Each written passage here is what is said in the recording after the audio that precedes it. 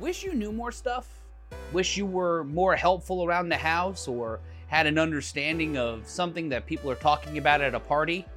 Don't worry, you're not alone. That's why we have enlisted Skillshare to help you out. That's right, Skillshare is a proud sponsor of the A7FL and the A7FL's 3-on-1 podcast.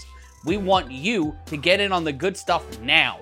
So go to the link right below in the description or wherever you're watching this, or go to a7fl.tv/podcast, click the Skillshare link, and you get a free 30-day trial because you are a fan of the A7FL. So do the thing. Head on over right now to a7fl.tv/podcast, or click right in the description below if you're watching us on YouTube, or if you're listening to the podcast right now, do the thing. Click the link in the info below and sign up now.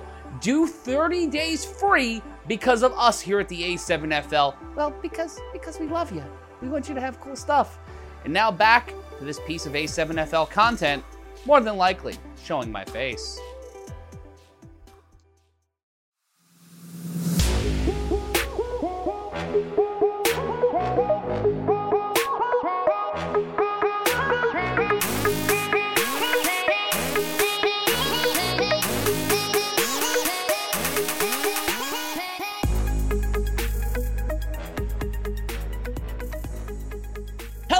Welcome to the 3-on-1 podcast. I'm your host, Matt Ryan, joined, as always, by my quarterback. You know him, you love him, Corey Hammond, and multiple-time A7FL champion, certified Hall of Famer, Big Rob Fabian. Gentlemen, we are heading into the first bye week of our A7FL season, as unlike other football leagues, we run into the holidays. So we will be taking this coming Sunday off, but we will be giving you our top 10. But before we go into that and dive deeply into week 2 of the A7FL season, we have something that we debuted last week. If you listened to the 3-on-1 podcast, you didn't get this. This was only for our YouTube viewers and viewers on DAZN. Ryan DePaul gave us a 3-on-1 editorial. Before we decided to record tonight, another member of our team decided to write and get approved a 3-on-1 editorial. As I am the editor-in-chief of this program, I needed to review it and make sure that it was done. Now, with the second ever 3-on-1 editorial, Corns Hammond. Thank you, Matt. And thank you, audience. But most importantly, thank you and congratulations to the Rawway Snow Tribe for their first victory of the season. And let's check out this Instagram post. The tagline here, if you're watching on the 3-on-1 podcast, Mr. Hammond can't make the cut again. And in our game, week 2, the Boston Omegas took on the Snow Tribe, and they did win emphatically, 51-6. In fact, let it be known to the A7FL world that in my last 4 games, I've lost by a combined score of 202-24. I know, right, Rob? So why the shade after they cut me? Why do they care? Maybe it's because they are still trying to prove themselves right, even to members of their own organization. And maybe also because of this. Now, one low light out of context does not take away from an otherwise great performance by J. Keels, who was 3 for 8, 53 yards, 2 touchdowns, an interception, 8 attempts rushing for 129 yards and a touchdown.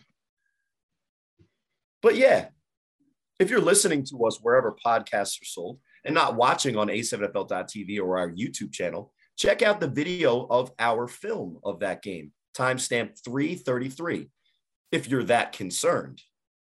Guys on the Snow Tribe were. And we can all agree that Jamal Williams is much more talented than my old ass. But there's still this. Again, Jamal only attempted 1 pass, a 40-yard touchdown to Eddie Pettiot, and he only had the 2 runs, whatever it is, and a 40-yard touchdown himself. And he's also working to become a Marine. Definitely a better man than me, and definitely a better athlete. But the better choice? And in that Instagram post again, you could see it, the @Snow Tribe Instagram or Snapface or whatever. And check out their sponsor, Azuna, the antimicrobial odor blocker if your feet stank like theirs.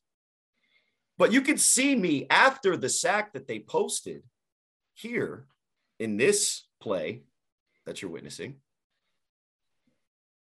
But this is how I got up and responded the next play.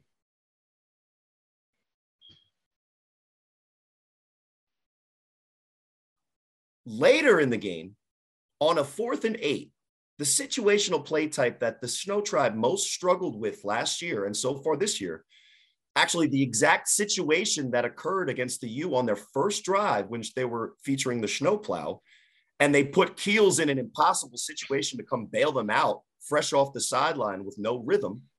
I complete the pass, move the chains, and do the job to my guy, Euro Kenyatta, no less, a guy who they didn't even want on their team that I would happily take, who had 9 receptions for 100 yards Sunday, against a corner that played his college ball in the Big 12.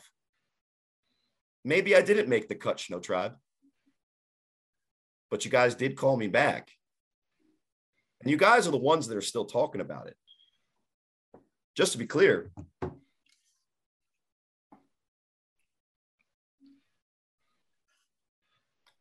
I play for the Omegas. And good luck next week, because I went 20 for 37, 217 yards against you guys. What's Huff going to do? Matt, Rob? I don't know. No, I'm just saying, Matt, Rob, back to you. In the studio. Editorial from Corey Hammond. I was about to cut it off like 3 times. You'll see it on the video, me just talking like this, but we had to let our boy cook, and well, he wasn't wrong. Let's go into the top 10, because at least one of those teams mentioned are in our top 10. We are going to cut to the quick with it this week. We're going to show you the top 10, and we're going to break through it real quick. We got ghosts in there, Rob? What's going on over there? And unfortunately, Joey Bate, Woody Ness Charles, if you're listening to this wherever podcasts are sold, Matt was saying, are there ghosts in there to Rob who's shaking stuff away? He wasn't necessarily talking about the top 10. The ghosts, yeah, nah, definitely not talking about the ghosts. But shout out to Joey Bate for having a cool-ass highlight despite losing last week. And we'll go through the scores and talk about some of our thoughts of some of those games. That'll be the primary focus of this week's pod. We'll dive deep into week 3 next week on the show, as it's a holiday week, and I'm very tired. Sunday took a lot out of me. Facts. Not gonna lie, I'm fucked. I think I got a cold from that fucking booth. Let's go to the top 10. No real surprise here at the top of our list. The BIC number 1 in the unofficial A7FL top 10. The Patterson U, after defeating the DC Buzz, are at number 2, moving up 1 spot. For the first time in the A7FL 3-on-1 top 10, a Las Vegas team is at number 3, Rob. The Insomniacs taking the 3 spot after a defensive battle against the Renegades, which was not what anybody thought heading into that game.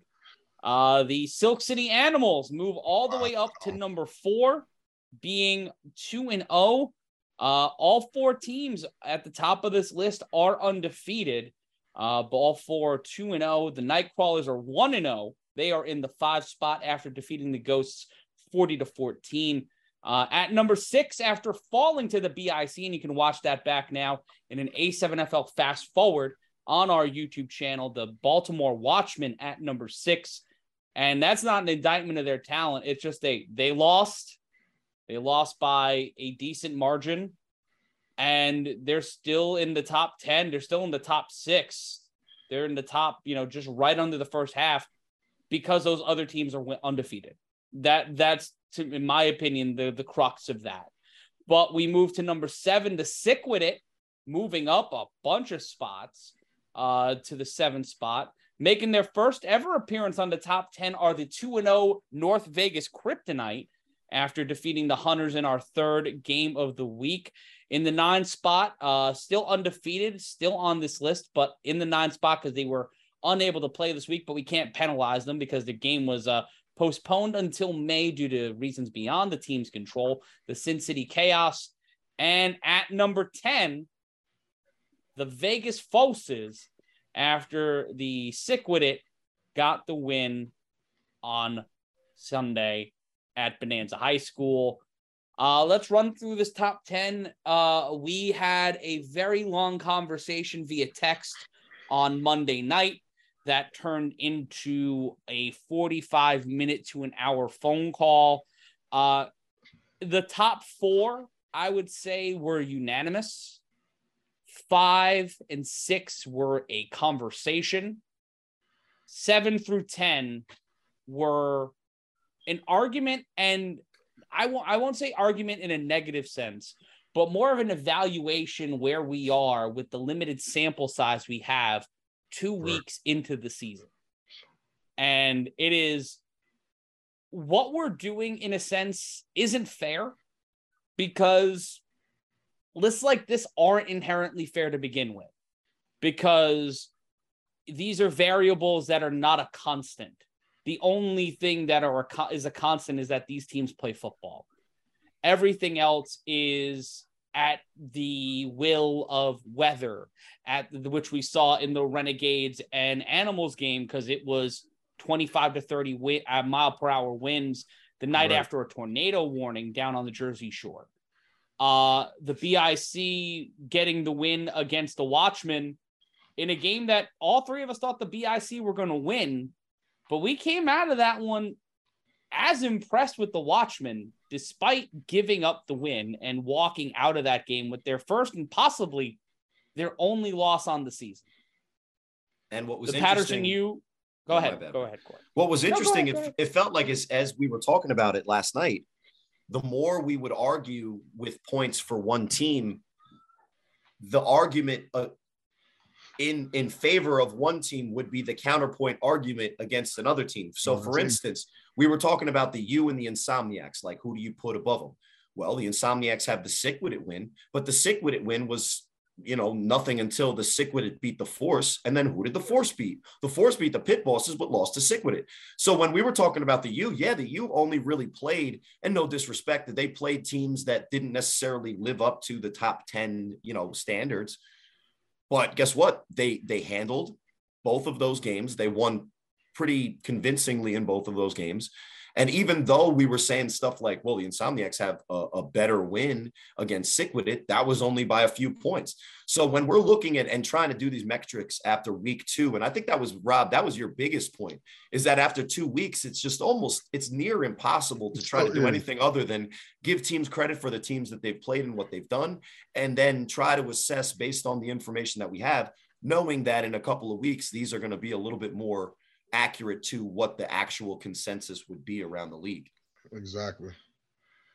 And that was my main point always. It's just because we have such a small sample size, 2 games, just 2 games, the metrics to me have to be very specific this early, because later in the season is going to get a little wonky. When we talk about things being wonky, we look at where we are right now. The Vegas Force are on the outside looking in of a playoff spot. The Sick With It as well. Both of those teams are 1-1. The Kryptonite and the Insomniacs are the only 2 teams without a loss in A7FL Nevada. And those 2 teams right now are the favorites to make it to the Western Conference semifinals and to the Western Conference finals in Cincinnati in July. On July 9th, we will be deciding who will be going to the A7FL championship game heading into Vegas. So just for fans that aren't aware, and maybe myself, how many teams from the Vegas division actually face off to decide who the Vegas division champ is? Well, let me pull up my playoff schedule here. But I got it throwing me through a loop here, Corey. Honestly, the way you just rolled it off about the way that the playoff situation, I didn't mean to put you in the spotlight. So right now there will be 2 teams in the divisional Final Four from Las Vegas. Okay. So right now, if we were playing knockout rules, both the teams that would make it are the Kryptonite and the Insomniacs, because they're both undefeated. So only the top 2 regular season record finishers in the Vegas divisions get a chance to face the 2 from the LA. California division? Yes. So that means that one of these 3 teams that we just put into the top 10 is actually going to be not just OLI week to week on the top 10 potentially, but outside looking into even a chance at the playoffs. So, as the weeks trek on, that second spot, that first spot's going to be huge, especially for Vegas, because there's 8 teams fighting for those 2 spots. And I think there's at least 3 of them that could be in the running for them right now. So there's no bye weeks for the top 1 and 2, then the divisional, none of that. It's just these top 2 teams. The divisional Final Four will take place on June 11th.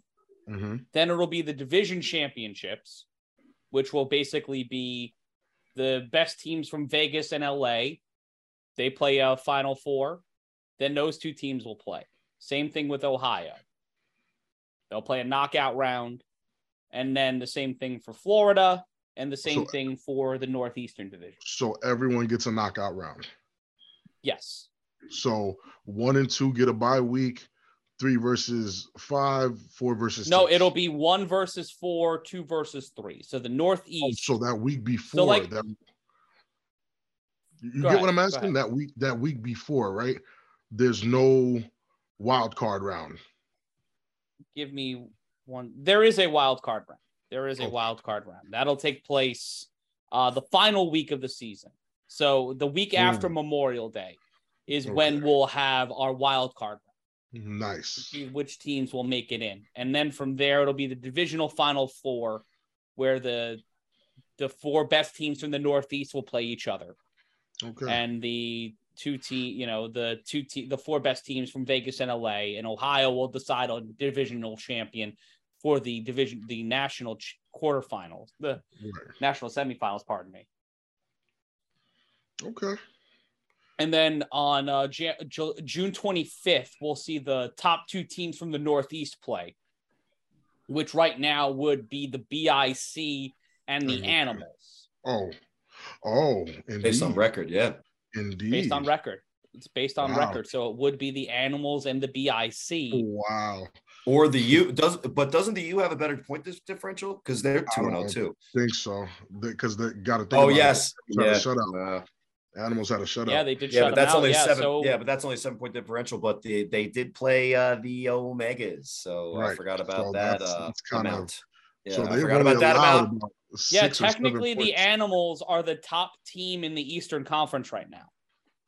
Holy for all intents and purposes, because they have 53 net points. But I mean, you can realistically head on. Go ahead. Head on over to a7fl.com/standings. You can take a look at that with us right now. But technically, the Kryptonite are the top seed in the West. The Insomniacs are 2 because the Kryptonite have scored more points. And shout out to Darnell Richardson, who has been on a mission now. He's going to have some tougher games later on in the season, and we're going to see if he can keep that number 2 spot. But I'm glad to see the Kryptonite in there and Lex Luthor, the supervillain, in there into the top 10 for the first time. Rob, what's your biggest either surprise or gripe about the top 10, do you think? I mean, I think we made it very clear during our debate. I remember. Yeah, it was more of a debate because, again, I think friends don't argue, right? Because I don't think it was an argument. I don't agree with the top 10 from 5 to 10, probably. Well, just give us your opinion then, because I don't think you were wrong. I don't think we were right. I think it's interesting if the league gets both sides of it. Right. It's just because we have such a small sample size, like we said earlier, the metric on which we're actually placing guys in the top 10 is it's a little rough because for me, it's always about record, right? And when record becomes the issue, everybody's 2-0. And then based off the eye test of what we see, we know which teams kind of go where. But as Matt kind of just said, if we're going by net points, BIC is not even number one. Which is honestly, go ahead, Matt. So if we were looking at the points, the point totals right now, the Animals would play the Watchmen. The U would play the BIC in a Northeastern knockout round. Okay. In Vegas, it would be the Kryptonite playing the Sick-Wit and the Insomniacs playing the Force. Okay. Because the Nationals... And I have to say, we've talked about the West's path to a championship game.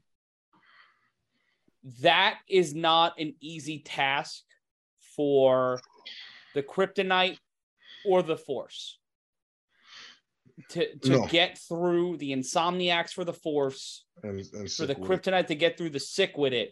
Right. I think that those are tough challenges, and I'm not going to knock Darnell Richardson. I'm not going to knock the coaching of the Force.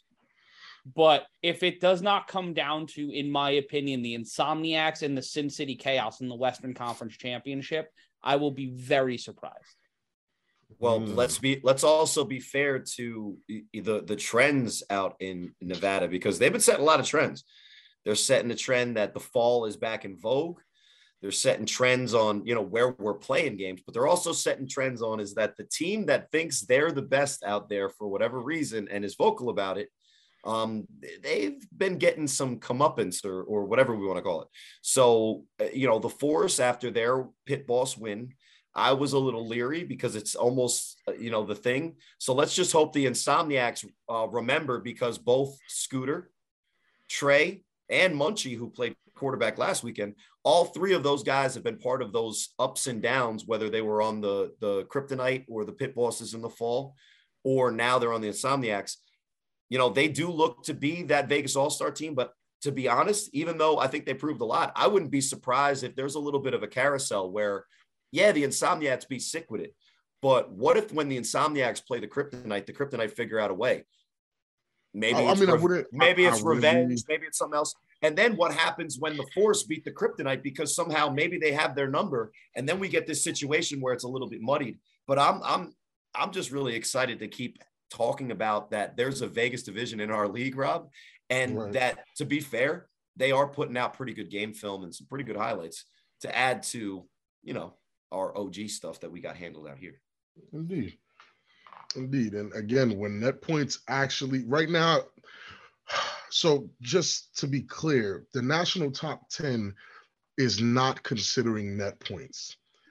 Nationally ranked, I guess BIC would be number one, but in the Northeast, based off of 2 freaking weeks of football. Yeah, that's the unfair thing. You know what I'm saying? That's the unfair thing that has the Animals that are the legit number one team in the Northeast.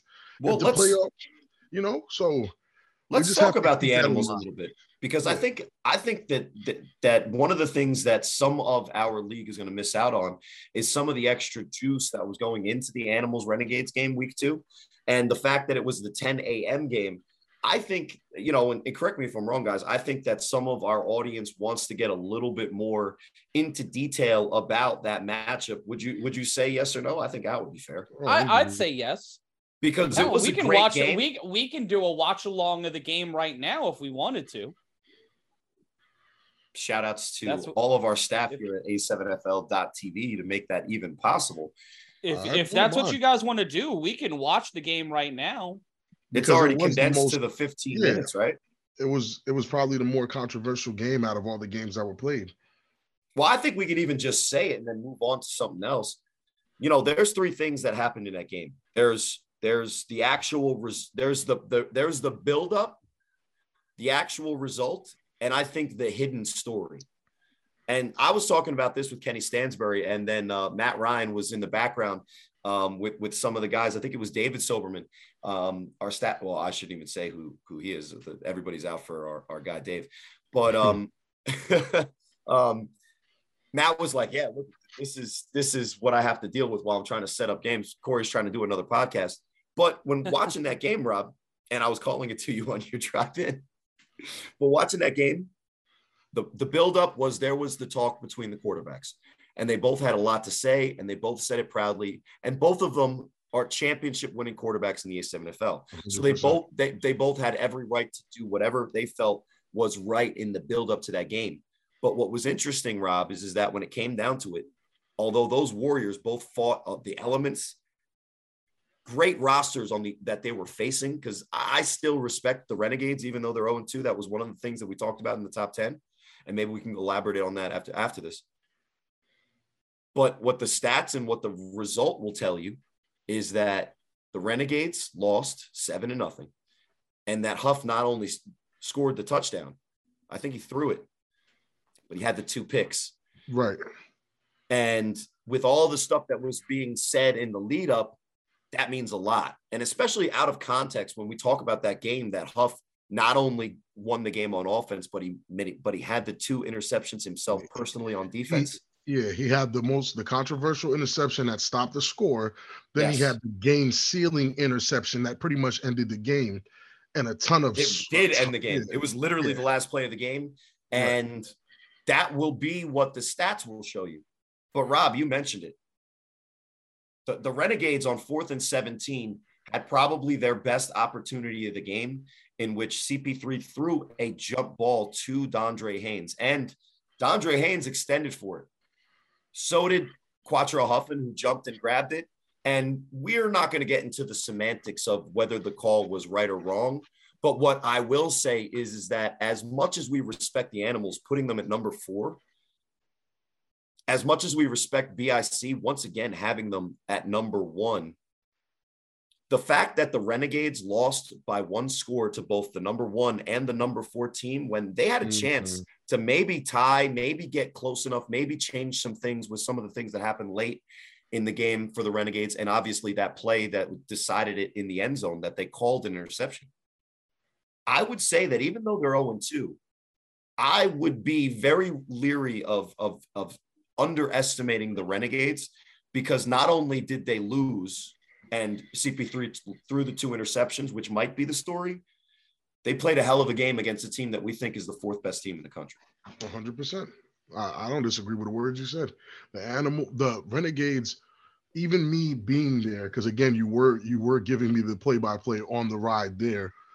Then I ran into Pedro, from the Snow Tribe, who was actually broadcasting it live, and I was giving a little pseudo announcing to that live. Shout out to It's Dro. Check out his Twitch streaming. He's a good gamer and such. Shouts to Dro.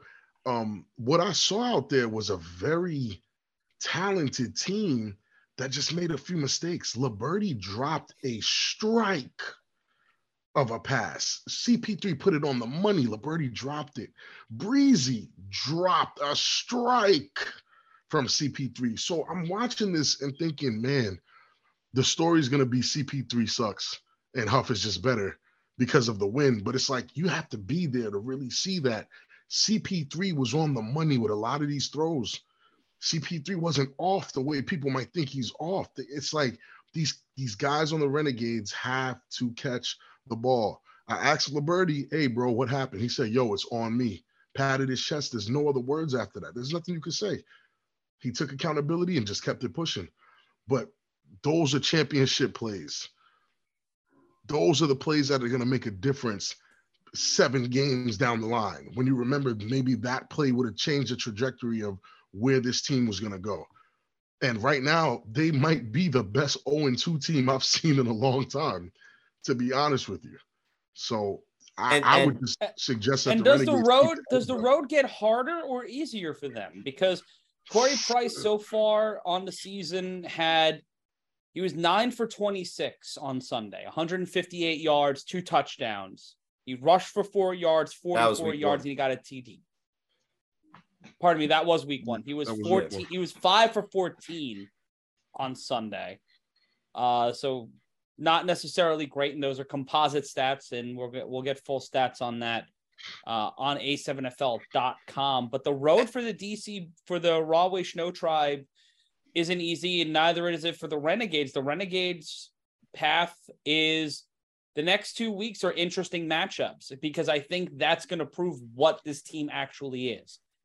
Well, going up against in 2 weeks from now, they come down to Baltimore or DC to face. They go down to DC to take the Buzz. Yeah, they face the Buzz in DC, and then they come back up here to play the Snow Tribe. Then they play the Omegas. Okay. Let's X out the Omegas and talk about this 2-game spread that the Renegades have. Off the top of your head, if I ask you who would win between the Renegades and the DC Buzz with a healthy Mark Diggs or Cam Boogie at quarterback, there's no way you can give me a quick answer as to who would win. No.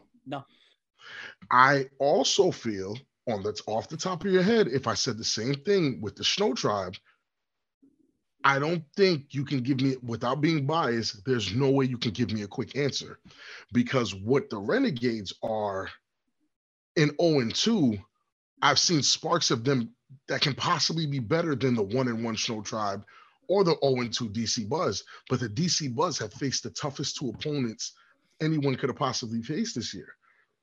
Except for maybe the Renegades. Right. Exactly. So now the Renegades have a 2-game slide where if they're unfocused, they can lose those games. If people decide and not to then they end up, the season against the Watchmen and the U. That's how they end their season. To start off 0-2 and end off 0-2, that's tough. Yeah, there's the best right now they can finish, in my opinion, is 3-4. Unless they catch the U or the Watchmen on a bad day, the high water mark for them is 1 game below 500. Damn. Well, isn't that what they were a year ago? Well, I think that's the safe estimate, and I think it's likely. But I think if what they showed against BIC and the Animals, 2 teams that we have higher ranked than, at least the Watchmen right now, maybe they face these other teams that are going to be the tougher tests on their schedule. And look, I don't know, like you said, Rob, I don't know if we say that it's an easy decision, but I might say that the Buzz with their questions at quarterback go into that Renegades game in 2 weeks as an underdog. And I think that even though the Snow Tribe got back on track with their win in week 2, I think that I think that in 2 weeks they face the Animals, if I'm not mistaken. So that win, that game against the Renegades might have to be a must-win situation for the Snow Tribe at that point, if they aren't able to pull it out against Huff and the Huffables.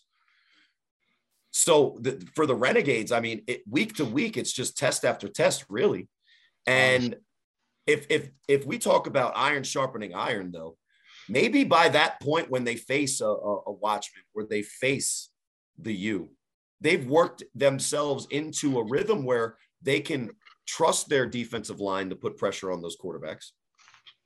And but is it creating a false sense of expectation, though? Because I think those the expectation 3 games is that as they're compared now to the last 2 they play. Realistically, if they were going to go over 500, they probably needed. If you look at the schedule, they probably needed to beat the Animals. Yeah, but let's see how the rest of the season shakes out. And if they can get on the right track, Ryan DePaul will be the first to tell you that he loves the Renegades in their roster. But it just goes to show you how deep the Northeast is. No, honestly, because they're floating right now. They're floating at 0-2. If they win the next 3 games, they'll be 3-2. But then that ultimate test in those next 3 games, you have to grow with your team to the point that you can have them match up well against the Watchmen, which I don't think is a far-fetched thing. I think they can match up with the Watchmen. They were closer in points to BIC than the Watchmen were last week. Indeed. So that tells me we actually touched on it a little bit. Is the Renegades' problem that they either play up to their competition or down to their competition, which will always result in a loss because they'll never actually get past that competition? Because if they're better than the team, they'll play down. But if the team is better than them, they'll play up. And either way, it's a disadvantage for them. Well, I think they have 3 weeks to kind of figure it out. But the first test, guys, last year after a 3-0 start from the 3-0, 3-0 start. Yeah, after a 3-0 start in Renegades, they beat me. Another situation, right, where I get destroyed. But they went and they played the DC Buzz, feeling like great, awesome. Yeah. And it's a tough matchup to play the DC Buzz based on what they have, because if Mark Diggs plays, this style kind of negates one of their best attributes as a team. Now, I think Trey Baskerville's raised his level as a defensive end. I think that Dondre Haynes has only missed a step in some of those plays that I think he can get back in the offense. I don't think he's missed anything on defense. Right. And as long as Malik can stay healthy, I think their defensive line can carry them. So it'll be interesting to see how their season progresses. But I think another interesting game to talk about, guys, is that Force Sickwit game. Because you talked about it, Matt. In the Vegas division, teams are going to start sorting themselves out. And a 21-14 win isn't emphatic. It's not, it's not dramatically, it's not like what we said the worst case scenario for the Force were, that they got blown out. But for a team that the entire offseason in the fall, and even the preseason when we got past the fall with the Jamboree, the Force were really confident that they were building in isolation. But now they finally face a team that isn't the Pitbulls. No disrespect to Coach Bartley, K Uno, and the shirt that I was wearing a couple weeks ago, but they cut me, so whatever. I think that what we've seen from the Force is that they got to get back on track, and they got to figure out, what they have to catch up to all the changes that have been happening around them as they've been isolated in a bubble. Right. And how much of it is, this sick with it team is something we don't know, and they have athletes who have played in this league before. That entire division is quixotic to me, because there's so many things that we've seen done out here that they're doing out there, but there's the teams that are the most consistent in how they operate as a team. Well, first, I think before we go any further, Matt, I know Rob knows, but can you tell me what quixotic means? Weird, questionable, like you're questioning yourself. Gotcha. Okay. So listen, we've had a pretty good show. I had to throw us off the rails a little bit there, but I think what we've been told from the people out in Vegas is that just trust the Force, that they know what they're doing. And I think to a certain degree, I think we had to, right? By default, they won it out there. But the thing that's been happening out in Vegas is all of the extra games and attention and work that they've been putting in. I mean, Rob, correct me if I'm wrong. I'm pretty sure that the guys that played in the fall, from the week 1 of the fall to the championship of the fall, got so much better at A7, not really necessarily at football. They're all the same football players, but they got that much more experience at A7, which is your point the whole time, that now they're out and playing the team that was the best team in Vegas and out A7ing them, probably, likely. 100%. So look, shout outs to my guy, Lavish T. It's Jeremy Geary, I think, out there, the quarterback. He's balling out there. And you can't forget Darren Palmer going head top on somebody. But look, the Force have a tough game in 2 weeks against the Insomniacs. And if they want that belt, if they want that title this season, they better fix it in this bye week. And I think that they can. And even though Coach Mack thinks I'm a terrible journalist, I think he's a pretty good coach. And I'm excited to see what they do against the Insomniacs. Yeah, no, I'm excited to see that matchup too. Let's go through what, Rob? What? Rob, you had Rob face there, buddy. I had a Rob face? No, nothing. That's only for the A7FL.TV and YouTube fans. If you're watching us or listening to us wherever and DAZN, I always forget about DAZN. Sorry, DAZN. You guys are my favorite, honestly. Shouts to my DAZN brother Anthony Joshua for the win. You feel me? We just gotta let it be known that's our guy right now. We're on the same network, buddy. Yeah. That's just silly, right? Like that. Like we can acknowledge the fact that that's silly. that our rinky dink podcast and our broadcast of football are on the same platform as Canelo Alvarez and Anthony Joshua. That's ridiculous. That's silly. But things that are not silly, we were talking about it. Let's run through the scores from this week. The DC Buzz fell to the Patterson U 31-12. The BIC got the win 36-27 over the Watchmen. And in our third game, the Kryptonite sent the Hunters back into the desert on the Big Red Shark, 47-18. The Animals defeated the Renegades by the defensive score of 7-0. The Insomniacs defeated the Pit Bosses 49-6.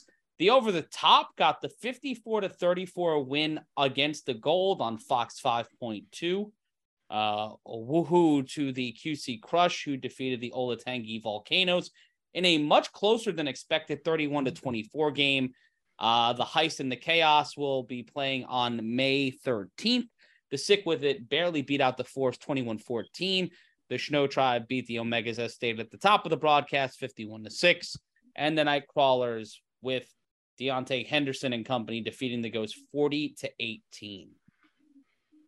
Not a great week for defense in the league.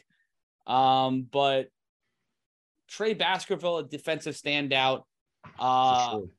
Tomeno from the BIC had an excellent week. Yeah, Taj first time we really got to see him. Who Kenny mentioned, he was the rookie on defense that he was talking about. Right. So we're gonna have to get used to that, the pronunciation of that last name. But I think a good question too is for you guys, who is your player of the week? Now, I think we talked about this in the group call a little bit, but there was a lot of great performances, and I think the first to mention as a potential honoree is our guy Quattrell Huffin, who not only led the team on offense, but with those 2 picks, when you're just talking about stats, and for going 2-0 on the week, you know, that was a pretty impressive week for Huff, our guy at the QB, the Animals. It's if we had to give a top players, I feel like you can't give it to one specific player. Well, Huff who else do you nominate? I think you can't. I think we should all just pitch somebody in, because it's going to be very hard to pinpoint just one guy, because I saw some phenomenal performances. I might just say like 6 or 7. Well, let's do a top seven. Shout out to Xavier Vinny, tight end, wide receiver, defensive back for the Boston Omegas. Not only did they have 8 receptions for 107 yards and a touchdown, but he also had the interception. Who, Goose? That's him. That's my guy. But go on. Shout out Goose. I had to derail the show. Why not? Look at my hat. Huff is definitely up there. With a performance like his, again, there was only one score, sure. Whether it was 7 or 8, I'm not sure, but whatever that final score was, 7-0. Huff was responsible for that touchdown. Huff had at least 7 tackles in that game. Huff also had a few deflections on maybe the biggest tight end in the league, and he got an interception on the touchdown play and the game-ending play. To not mention him in a top player of the week is kind of insane. Yeah, he was my first guy. So definitely Huff. And number 2, even though this is not in any specific order, but another guy I think we should definitely mention right out the gate is Ashante Hollywood Worthy. Mm-hmm. Yeah, how could you not? Shit. What a game! What a game! I mean, he's our MVP candidate 2 weeks into the season. Like he's my MVP vote right now. Now, in a game that I learned who Hefe was, because he was balling against BIC for a little bit, right? Yeah, he was cooking. Yeah. It was almost like Hefe's performance for the Watchmen urged Ashanti on to be like, all right, hold my beer. And then all of a sudden, Ashanti does Ashanti things. That hook that he took back and forth, zigzag. What? I loved your commentary on that, because you really told the kids, hey, you don't do this. You are not Ashante Worthy. You're not Ashante. Do not try this at home. These are trained professionals here. It's like the Jackass opening screen, like now. You try. And if we're talking about, go ahead. Well, you try to do the Ashante Worthy back and forth in youth football. Graham is going to be your middle name. So until you get to the level of Ashanti-worthy Hollywoodness, north and south, my young friends. Talking about returners, Savion Cunningham had a great day for the OTT. Iquan Corsi had what many are calling the fastest 3-on-1 return in A7FL history. For the Kryptonite, right? He like shot like a bullet up the field. Yeah, I'm trying to understand what that means. Like, are we saying like he's that fast? Like he got from one side to the next? No, from when he got the ball to when he got to the end zone. It was almost like he was literally running a 65-yard dash. Like it was just catch as fast as you can, run straight to the end zone. There was no one in his way, apparently, also. But he was cooking straight, no hesitation, no huss, no regard for Big Rob's aspect of the highlight. He just said, I'm headed for 6. And he fooled me because I think he was wearing KJ Burrell's jersey. Yeah, that makes sense. That the right? secret sauce. Hey, you got to do what you got to do.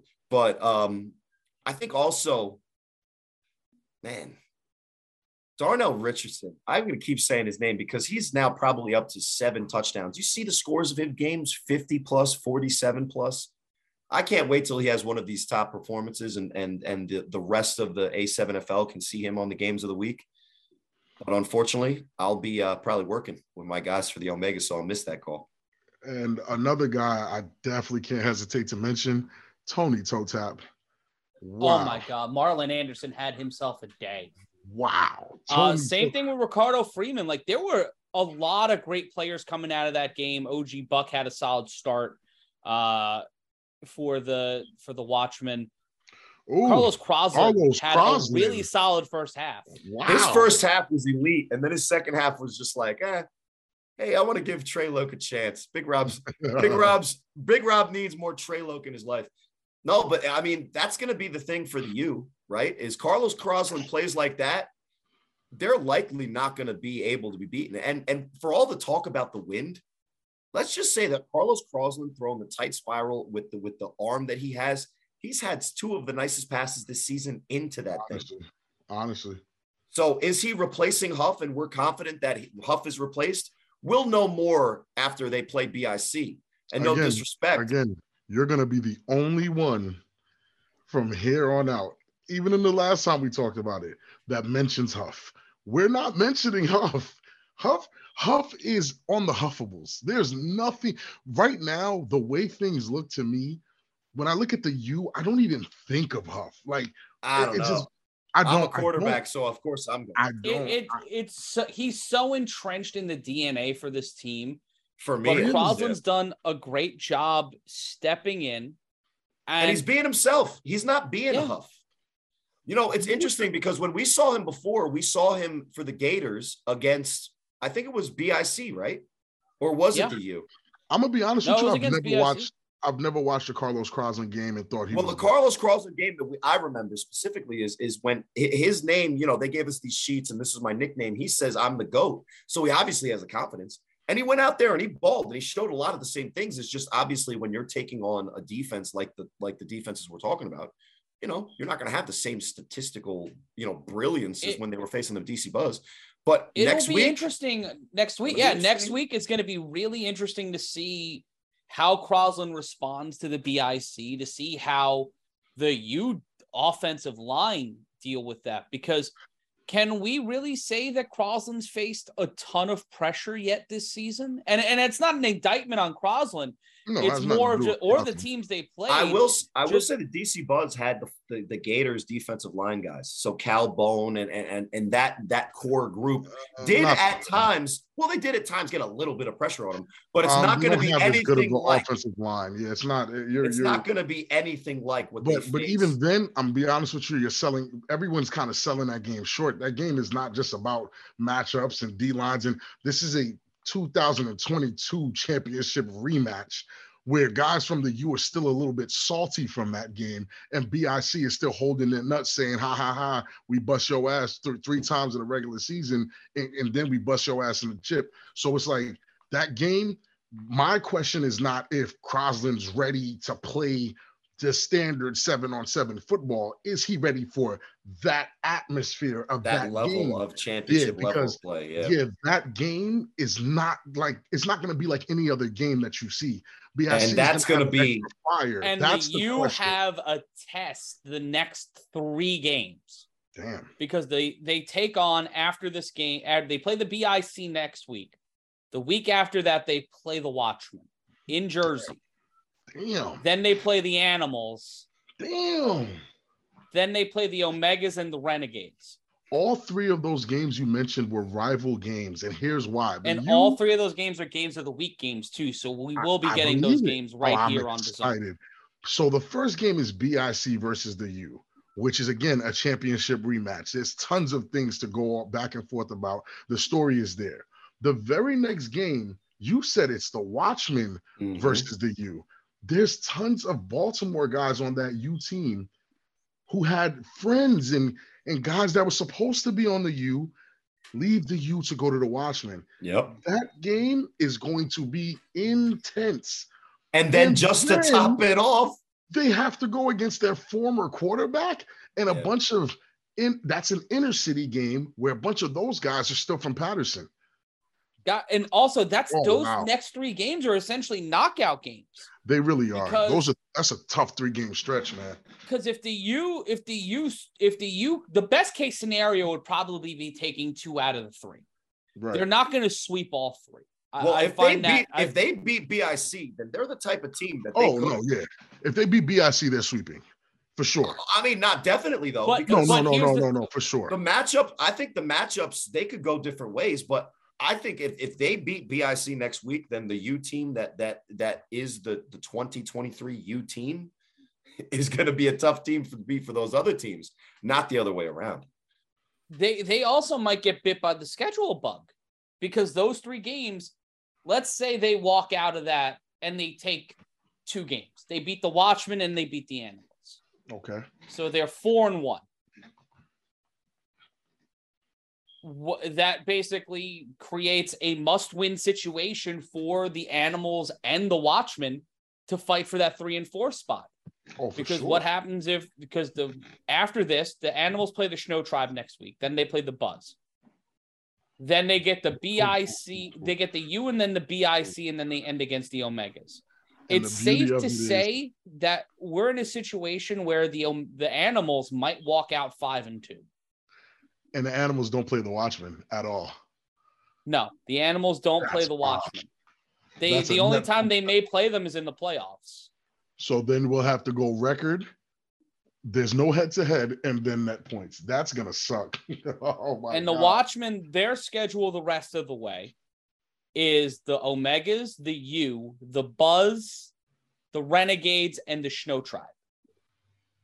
So in terms of losses, they might lose to the U, but outside of that, they might walk out 6-1, 5-2. The Watchmen, 5-2, which would put them at the same 5-2 as the Animals, and the U would be 2. The U, but then don't we get the 3 versus the 6 and the 4 versus the 5? No, it'd be the 1 versus 4, 2 versus 3. Right. And then for the BIC, they play the U, then they play the Omegas, then they play the Snow Tribe, the Animals, and then the Buzz. The U game, I think, is their toughest test for the rest of the season. And to be completely honest, they may go undefeated again. At worst, they may go 6-1. So right now, coming out of the Northeast, we might already have our playoff scenario. It may be BIC versus the Watchmen, the U versus the Animals. And that's if chalk. Here's my question: Can the Snow Tribe get 4 more wins? Can the Renegades, the Buzz, and the Omegas would have to run the table to get into the playoffs right now? And that ain't happening. And that's not conceivable. The Watchmen or the Animals have to fall down bad. Isn't there for that them to wild fall. card round though in the East where the 3 and the 6 and the 4 and the 5 go? Yeah, the 3 and the 6 and the 4 and the 5 would play, and they would reseed. Who would be the 6 and the 5 then, right? It would Because be I If we're think looking at it right Snow now, it would be. if we're looking at are we talking about right now or hypothetical? Well, Like if we were looking hypothetical. at I the think rest of the right season. now there's a lot of those teams are 0-2. But So if we think 1 through 4 is going to stay the same, in the Northeast. right, yeah, so we'd have to look BIC, at. We have 2 more spots watch, to fill. Yeah, Right now, it's the BIC, Snow Tribe and the Renegades. That's what I'm saying. It's really just the Snow Tribe and the Renegades. And what we'll see is either a Renegades Animals rematch, which I'm pretty sure everybody wants. And then we might see a Snow Tribe Watchmen kind of situation going. I'm not sure. Because the Watchmen would be, if they lose to the U, they're the lower man on the totem pole. Out of that top 3, they'd be the 3. And that Animals Renegades rematch. Listen, I don't know. I don't know if I could call that game. I think I have to just go watch. And Right see. now, I'll call it. if the I'll be watching it while season I'm calling ended it. today, Mhm. it would be the BIC playing the Renegades and the Watchmen playing the Snow Tribe. Yeah, but I think Right. as we go on, Animals are undefeated. You got to beat them. You got to knock them off. And I don't think that we're ever going to pick the Animals over BIC this year. But we watch that game and we see Huff making interceptions and throwing touchdowns. Crazier things have happened in the A7FL for sure. Crazy, way crazier. So, and we're not even talking about the Nightcrawlers. And Vegas would be interesting too, because if it's the same situation, we may see the Hunters play the Force and the Sickwood play the OTT. I think we know what those games would end up looking like. Right. But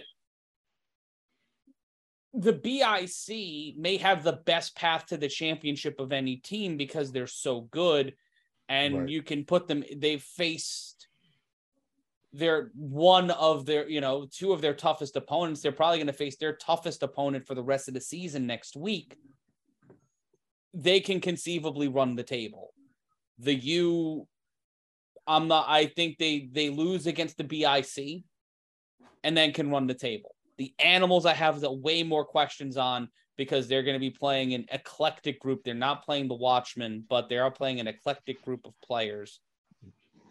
But I will say this, couple of weeks. There is the elite teams.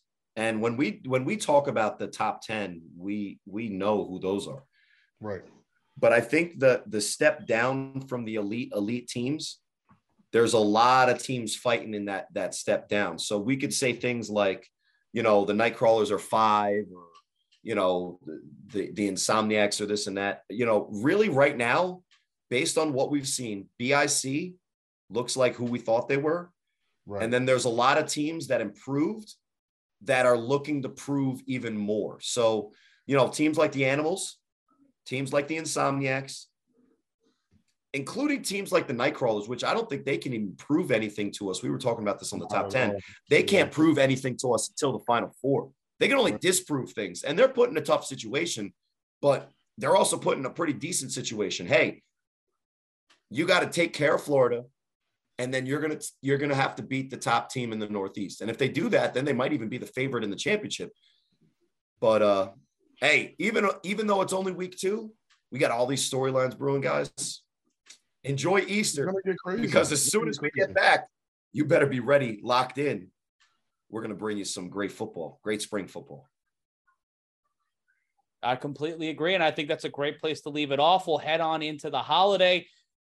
Be sure to get your merch, tinyurl.com/A7FL merch. That's tinyurl.com/A7FL merch. You can get shirts with all of our faces on them. And you can head over to tinyurl.com/A7FL merch. Support our sponsor, Skillshare. The link's right there on either side of me. Unless you're listening, you click the link in the description of the podcast. But we'll be back next week as we will break down the games for week 3 and whatever else drama that has popped up in the American Sevens Football League. We're drama free here, Matt. What was that? I said we're drama free here, Matt. Oh, yeah. None of the three of us are dramatic at all.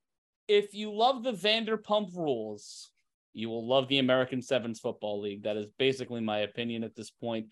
If you love pro football and pro wrestling, you are an A7FL fan in waiting. We will welcome you with open arms. But in your eyes, the light, the heat, your eyes, we feel complete as this show is complete. And we will say to you, as always, don't be an asshole. I'll try.